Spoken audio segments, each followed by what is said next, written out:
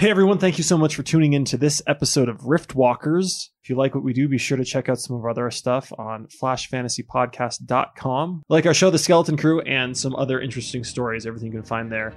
And if you think that we're doing a great job, consider supporting us on Patreon at patreon.com/flashfantasy. And now, on to Riftwalkers.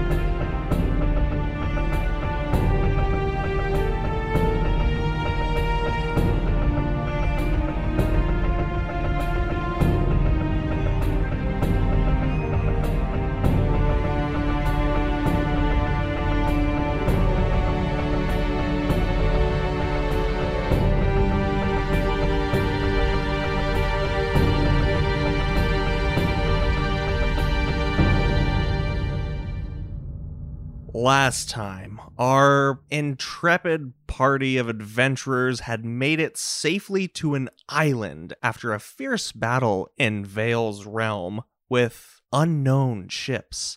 They had been adopted into the crew of Captain Kelnies Metza, a Mazkin adrift in these seas. Now, as she split the party, sending one northward and one southward along the beach to explore this phantom island that they've landed upon, each group comes to a head. The first, led by Kelnies' quartermaster, Takes. Two other kin, Val and Efron, stand at the bottom of a long pathway cut from the natural trees and jungle that surround them on all sides. At the top is a fierce beast of orange and brown scales standing out from the green foliage around it. It gives a mighty roar and then charges down the pathway toward them. The Fran's just going to jump out of the way. I think that's probably wise. Val will do the same. Lead the way, Efron. We like the initiative. So as you both duck out of the way of this charging beast, the closer it gets to you, it actually comes to a complete stop. As you hit the bushes around you and kind of poke your heads up looking at it, you see that this monster is not alone. In fact, there's a figure, a tall figure, maybe even elfkin in nature, riding atop it. Takes and the other kin that are with you step out tentatively from the bushes and whatnot, holding their weapons aloft. So, from the top of this large beast, you see, sitting tall, swinging a very large glaive. Glaive's already a large weapon. He's a large being, hence an even larger glaive than normal. And he just says, "Stand fast, you! You think that you can get away from me? Come out here! You, in the bushes! Come out as well!" Takes and the other kin are taken aback, and you see that they're pretty unresponsive at first, kind of just trying to catch their bearings, like figure out who is this? He's addressing us, and I assume you're speaking Kinlish. I am speaking Kinlish, and you see, everyone having seen an elfkin, they know they're big guys. This guy's big for an elfkin, like he's humongous. He's closer to 8 feet than 7 feet. He was what you might call as broad-chested or barreled. He looks very strong, but one would not say he was cut. He's a little bald, but with a gigantic beard. He's horrifically scarred all over, but it just kind of works for him. It works okay. You're sure there's worse stuff underneath. His nose has been broken a couple of times, and he's looking gruff. He is currently in about half-plate armor, wielding this gigantic glaive, but you do notice a couple of things. One, he is not sitting on this beast with any sort of, created saddle. It's not like he doesn't have a saddle. He's bareback. Yeah, he's rocking bareback here. And two, with him, he does have a couple of supplies with him. You see a couple of extra supplies. There's a sword and a shield and all these things. But he is old. Even the elfkin on the ground can notice that this guy is closer to death than he is to being born.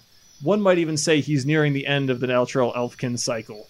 Okay, this is just a quick question, which I think is very important. Sure. Does he have a sweet gourd or something that he can drink out of? that's tied with like ropes. It's like, Yeah, it's slung around his side.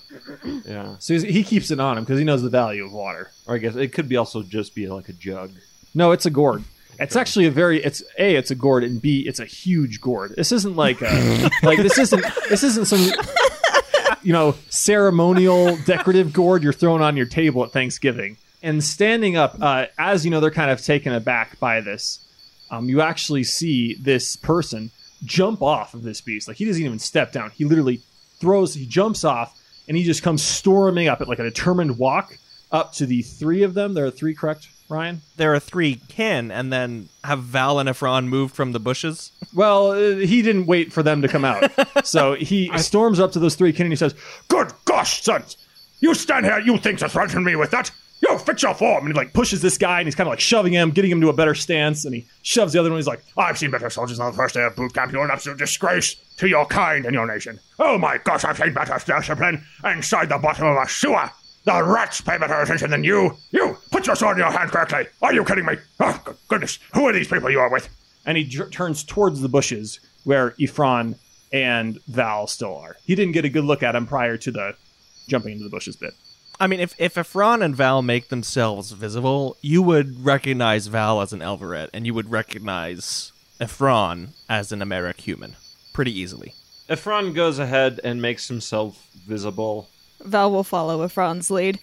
but he also rolls his eyes mega big because, The size of that gourd. after seeing the gourd, he rolls his eyes. It's just excessive. Well, upon seeing Ephron, he turns back to the 3 Elfkin with a look of absolute disgust and just, "You would travel with this barbarian? Have you no shame? A human? With you, proud Elfkin? And you barbarian, have you a name?" He's saying this in Kinlish, so if you don't speak Kinlish, he's just jabbering. No, I mean, I'm picking up bits and pieces. Basically, just barbarian, human, name, and Ephron can put 2 and 2 together based on your demeanor. He says, "Name, Ephron. Name, Lairat, Colonel Lairat. What's it to you?" "Huh?" "Lairat." Lay rots?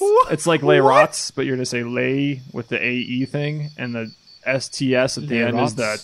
At this point, Takes has gathered his wits about him, and he steps between Ephron and Leirotz. And he says, Come yourself. We are all friends here. There is no need for this camaraderie. Please, settle down." Very well.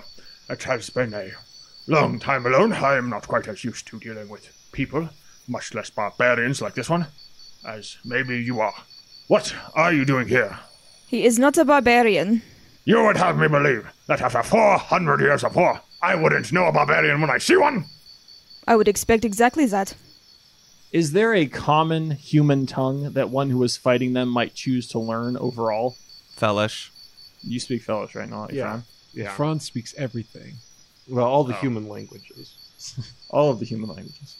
Then turning to Ephron, after hearing this a long sigh, he turns, speaking in a fairly broken Felsh. Like, he can talk, and you can hear, and you can understand, but he's definitely not saying it right.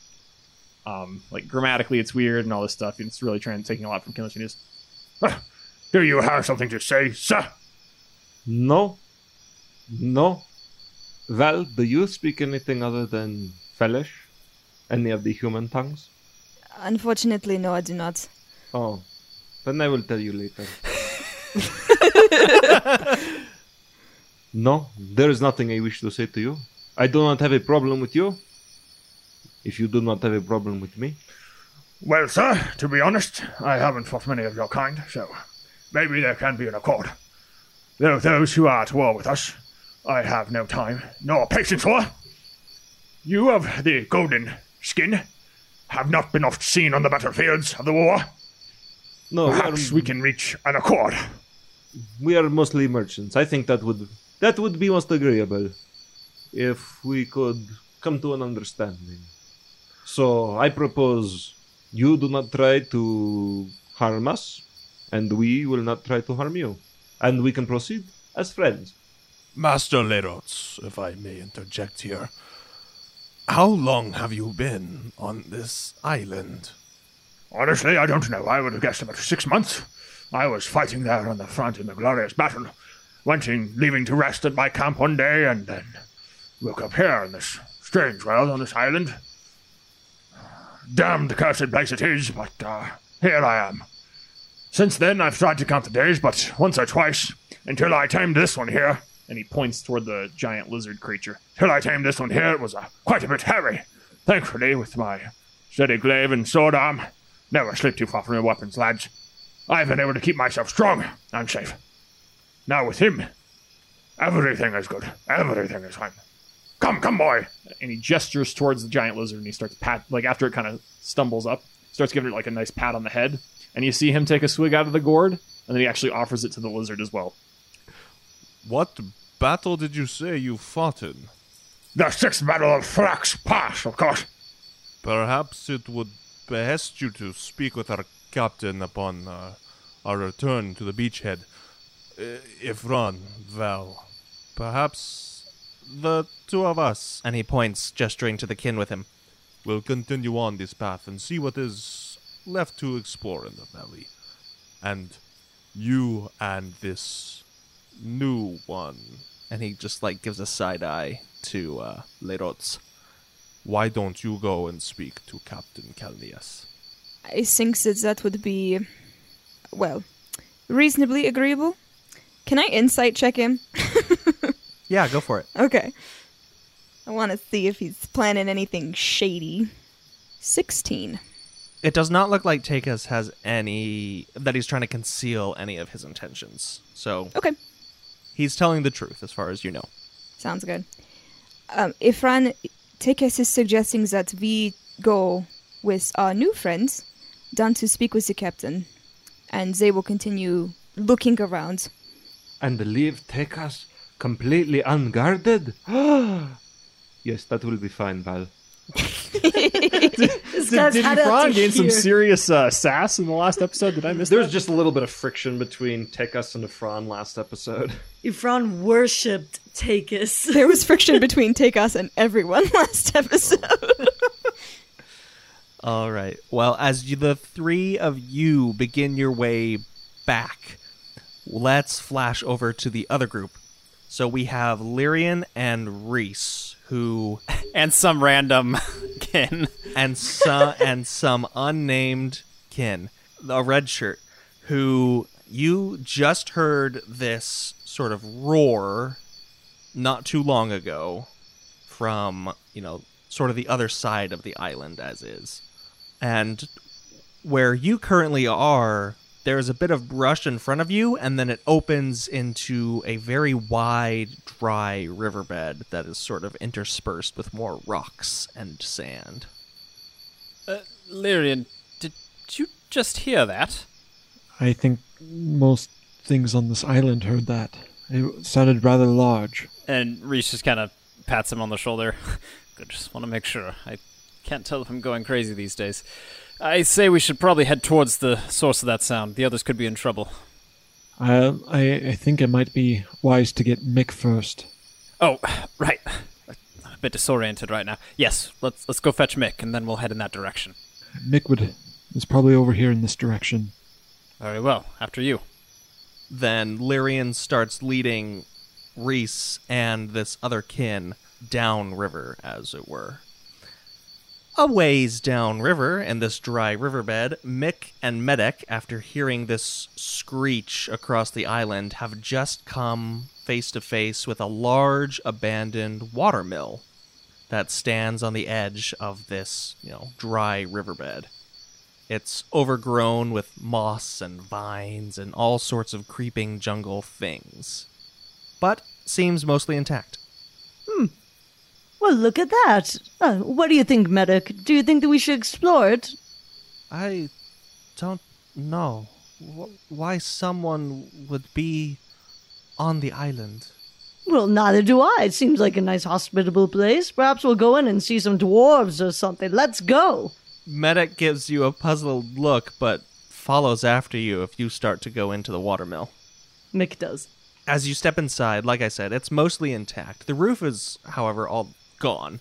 Whatever bits of wooden shingle that used to be there have completely rotted away. Only the stone framework remains. And inside, you see a pretty harrowing sight. In one of the corners is lumped piles and piles of bones. And these aren't ancient. These seem to be fresh. Not like picked out of the body yesterday, but maybe picked clean from all their flesh a few days ago, or over the course of a few days leading up to now. There's a large imprint right in the middle of the watermill's main room, where it seems something created a nest of some sort. Bits and pieces of grass and twigs just lining the outside of this pressed down space where something lay. Okay, Mick is going to investigate and also wants to kind of do this without being seen. Mick's also going to turn to Medic and say, Medic, I think it's best if you stay out here and keep watch, just in case whatever made that nest comes back.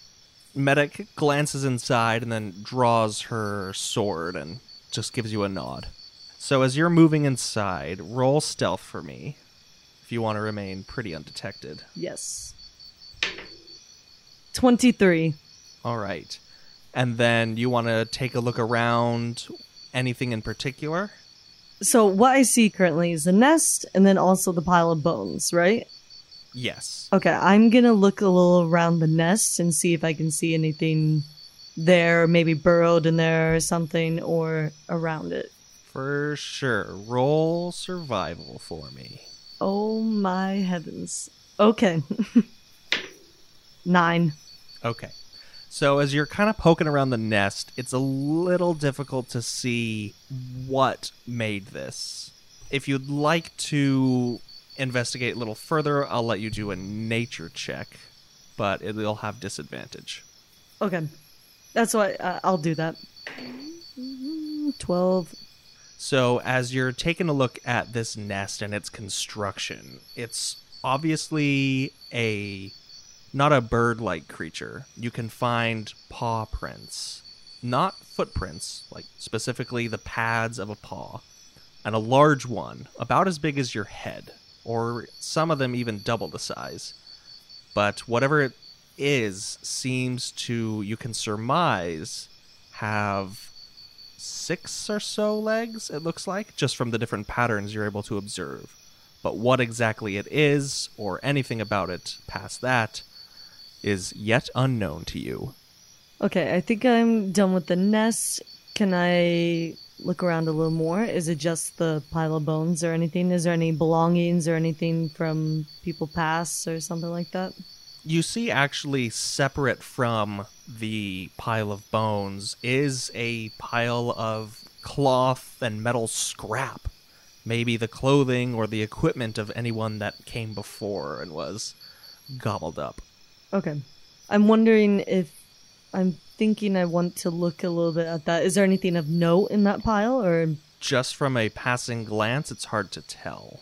However, as you're sort of taking a step over to investigate further, you hear a little psst behind you, and you see Medek poking her head through the open doorway and she goes, "Something is coming." We better get out of here. Quick, run! And then I run. Mick, you just bolt out? I do it very stealthily. Remember that 23 I rolled? Yeah, I mean, that doesn't persist forever. Okay. And especially not running. Okay, I quickly tiptoe out of that place. Okay. So as you tiptoe out of the watermill, you hear a low growl from across the riverbed. And as you and Medek look that way, in this deeper brush, you see a set of 3 large yellow glowing eyes staring out at you. However, simultaneously, glancing upriver, you see Reese, Lyrian, and this other kin just come around a corner and start to approach you. Oh, okay. Do they see me and Medic? You can see each other, yes, but from your point of view, you can guess that they probably can't see this creature across the way. Okay, and Mick, upon seeing this, puts her index finger to their mouth very sharply, as if to say, don't talk, be silent. Reese is going to look around the area to see if he can figure out why Mick is being so weird. From your current vantage point, you don't see anything of note. Okay, then he keeps walking, but a little bit more cautiously. Lyrian, he's walking cautiously as well, but he looks to Reese. Maybe it was that creature that we heard. Yes, perhaps. Quickly, let's try to get as close to them as possible. We progress forward towards Mick and Meta. So, we're going to flash back to the others real quick. The other party, Ephron, Val, and now Lerots, are working their way back through the forest toward the beach where they came from. Is Lerots still on... Are you still on your mount, or have you abandoned your lizard? No, he is walking, and if we are going to give a moment for conversation on this journey, he will speak. If not, he will remain quiet so as not to waste time. Nope, you have a moment to speak to each other. All right, well, he's going to turn over to Val. Everett, are you? It's been a long time since I've seen one of your kind. Now, you are a skinny lad now, aren't you? What brings you to these parts? Especially with such, interesting company who you seem to defend. Well, it is a very long story. I don't wish to deprive you of it necessarily, but I was at a party, and then a lot of things happened, and now I am here. I've been out to a party or two in my day that ended that way. You wake up the next morning, don't even know how you got there. Oh, good lad. And he gives a solid thump on the Val's back. Like Val trips a little bit. There's just... it's been a long time since I've had some good company. And then, trying to extend an olive branch toward Ephron, and again, broken fellowship, he just says, And you, lad, what brought you into the company of this fair, Everett? A rare breed they are these days. And Ephron, not really having paid too much attention to the previous conversation as it was in Kinlish, Ephron turns to Lerots and says, Well, you see, we were at this party and then many things happened and now we're here. But I assume you remember those things then, eh? Yes, I do. But there were quite a lot of things that happened in between then and now. The most important things that have happened is we touched some sort of magical stone on Egadon, which I am sure you are familiar with. Oh, yes, Egadon. Yeah. I love the place. I wish you humans would get off of it, but, here we are. Well, we are going to have to do some work examining your prejudices, aren't we? The feeling's mutual.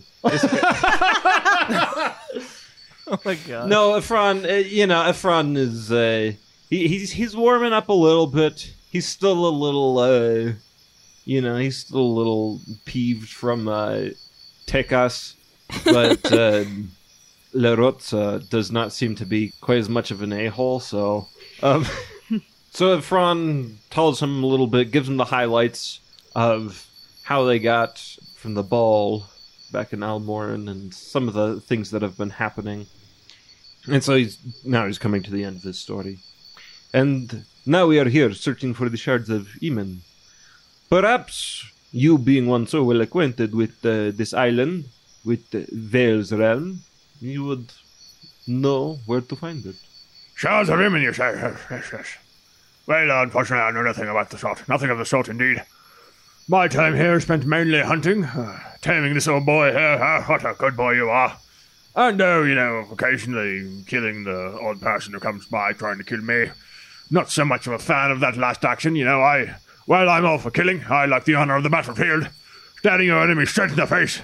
Oh, too often here in these parts they try to stab you in the back. That's a true disgrace. True disgrace, sir. But you, for a barbarian, you seem like a decent enough fellow.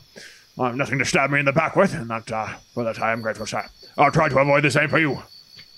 Ephron does give a little chuckle. Yeah, he laughs a bit, and he says, Thank you, that is most kind, friend. Well, it's like my mother always said. She raised me, in the army. She followed the camp, and she always said, Look, son, You might be fighting barbarians your whole life. These humans don't quit. But always remember, even barbarians can have a couple of good apples. So, well, the bunch is already ruined, but if I can find a good apple and you, sir, seem like a good apple, I'll take him under my wing, keep him safe. You know how it is. You always got to give people a chance. They don't try to stab you, it's just a good start. Unfortunately, the last 900 barbarians I saw, they tried to stab me. I ended up chopped in half in two by this bad boy. And he swings around his glaive a little bit. Val is just shaking his head. Well, toward Val, he said, re-examining your prejudices. I did. And so he turns to Val and he says, And I bet you've come before. Look now, far be it from me to say that one man must think only one thing, but after 400 years of fighting, I can tell you one thing. 1, humans suck at it. 2, humans only deserve to be either dead or a good fellow like this one here. Him, we'll keep him alive, you know what I mean? He gives again a little jostle. You know what I kind of mean. knocks Bell over with his arm. It's like, This one, he seems like he's worth keeping around. And that friend of yours, he seemed like a mighty decent fellow, sacrificing himself and all. That's a good one. That one of you barbarians as well. Or was he a proper elfkin? I'm not entirely sure I even follow what you are saying. I was assuming that Luca's death was part of the highlights. Oh, yes, it was. He was referring to Luca. We'll agree to disagree for now. Val just kind of like looks at Efron like, I don't know what to do about this. So tell me, Lorotza, I have heard you throw out the word barbarian once or twice, or perhaps even 20 times, but... I would definitely wager it was closer to 20. Now, here is a question for you. Now, of course, how can I help you? More of a hypothetical situation.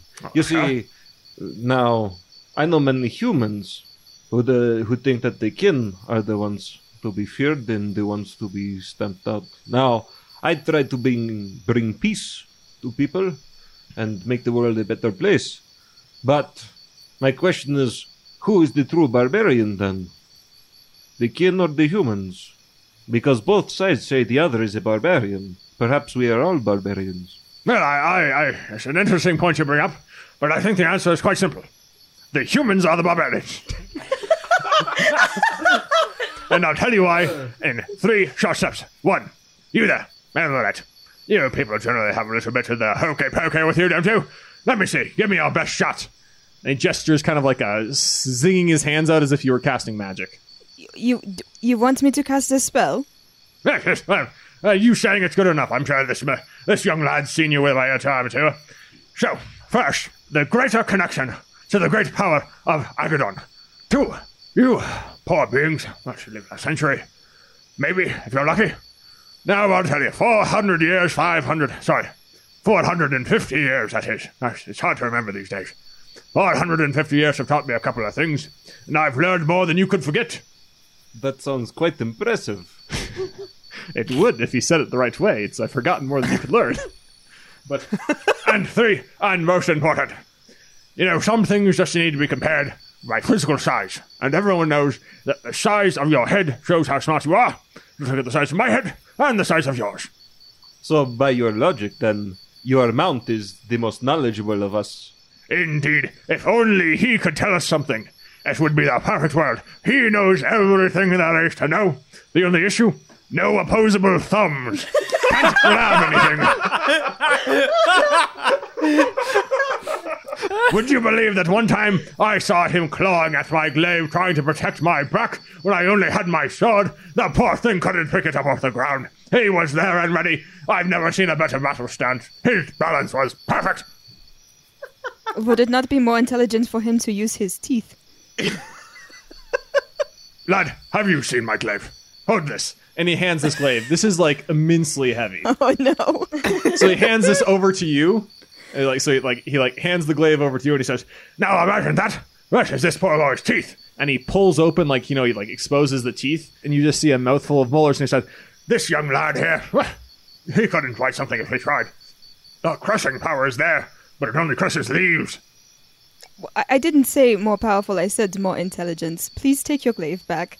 Oh, of course. And he snatches out of the hands, and he slaps it onto the side. Like there's a little, you can see there's a couple of loops that he like slides it into on the side of his gigantic lizard. And he says, the biggest problem with this boy here is you gotta keep him well fed and well watered. That thing will go through gallons, boys. And he chugs over and he opens up his gourd again, takes a swig, offers it to the lizard, getting all that lizard saliva on it, and then turns and offers it to Val.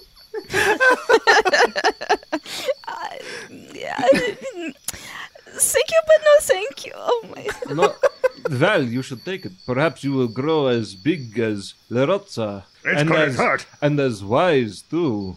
Efron, I don't think that drinking lizard spit is going to make me taller. That was a joke. Oh. And then he says, but it might have been a joke, but a very good idea. And you, lad, would you like a swig? You look like you could use some meat on your bones. Yes, Efron drinks the lizard spit. You see, I am quite comfortable with my height. I have made peace with my height a long time ago. I do not need to be any taller. And nor do I wish to be any wiser. If only all the barbarians could be like you and understand their place in this world, the war would be over. oh, good man. And you see him, lizard spit and all, take another swig before stopping it, holding it to his side. And he's walking along, and he's like humming a tune, almost jolly as they walk. All right, that's a good enough moment as any to flash back up What a whirlwind that was. to the other part of the island where Reese, Lyrian, and Akin are approaching Medek the Lookout and Mick, just outside of a small watermill on a dried-up riverbed in the middle of the jungle. Have we met up with Mick yet, or are we still traversing the terrain? You're maybe 30 feet away. Okay. So we're just walking towards Mick. So Medek is kind of hanging onto Mick's arm, and she gives you a little tug, and she points out into the brush across the way, and you see that this creature that has been snarling at you starts to emerge from the underbrush. Thick black fur on a sort of snub-nosed snout, revealing itself and these three large eyes. And so we can see this now, right? If you were to look where they're looking, yes, you would see it immediately. Okay. I whisper as stealthily as I can to Medek, and I say, okay, you and I are going to walk away from this as silently as possible. Follow my lead. And then I do one of the eye things, you know, where you like point to your eyes and you point to them. Anyways, there you go. She like holds you and she's like, silently won't do anything. It knows we are here. Oh goodness. What do we do? At this point, Reese and Lyrian, you're kind of within range to where you can also spy the head and front paws of this beast that have emerged from the brush. And are we on the other side of it from them then? Like we're kind of coming up from behind it, or are we basically both in front of it? No, you're both in front of it. Okay. Yeah, as soon as Reese catches a glimpse of it, he's going to whip his sword off of his face. Every time you say something like that, I'm just imagining that he has like this sword embedded in his head. You know? Oh, I can help you. That's his gimmick, right? He's like Frankenstein's monster or something, but he's got just like this big sword stuck in his head, and he just takes it out whenever he wants to fight. So yeah, Reese is now in battle stance, still working his way over towards Mick and Medek. Okay, so I obviously know that the creature was growling at us. What is its disposition currently? The closest thing that you would equate this to would be some sort of large cat, and it does seem to be sort of hunched in the front. Like you can see its shoulders move pretty intensely with each step it takes. So it is in a sort of stalking or ready to pounce position. So Lyrian also did react when he saw the beast. He already had his bow out, but he grabbed an arrow from his quiver just in case, as he kind of taps Reese and says, I think it might be best if we try to leave. It does seem like it's ready to attack, but if we can get away, it seems like it would be to our advantage. And then all of a sudden, from behind you, you hear this huge... And the birds and the trees go flying, and the leaves get all rustled and everything, and this creature just turns and darts back into the forest from whence it came. And standing behind you is the kin that was with Reese and Lyrian. He's holding aloft this matchlock pistol, just pointing it straight up into the air, this huge cloud of smoke just surrounding him, slowly dissipating. And as he lowers it and walks past Reese and Lyrian over to Mick and Medek, he just says, in the most broken Fellish you've ever heard, "Time to go." Well, that works.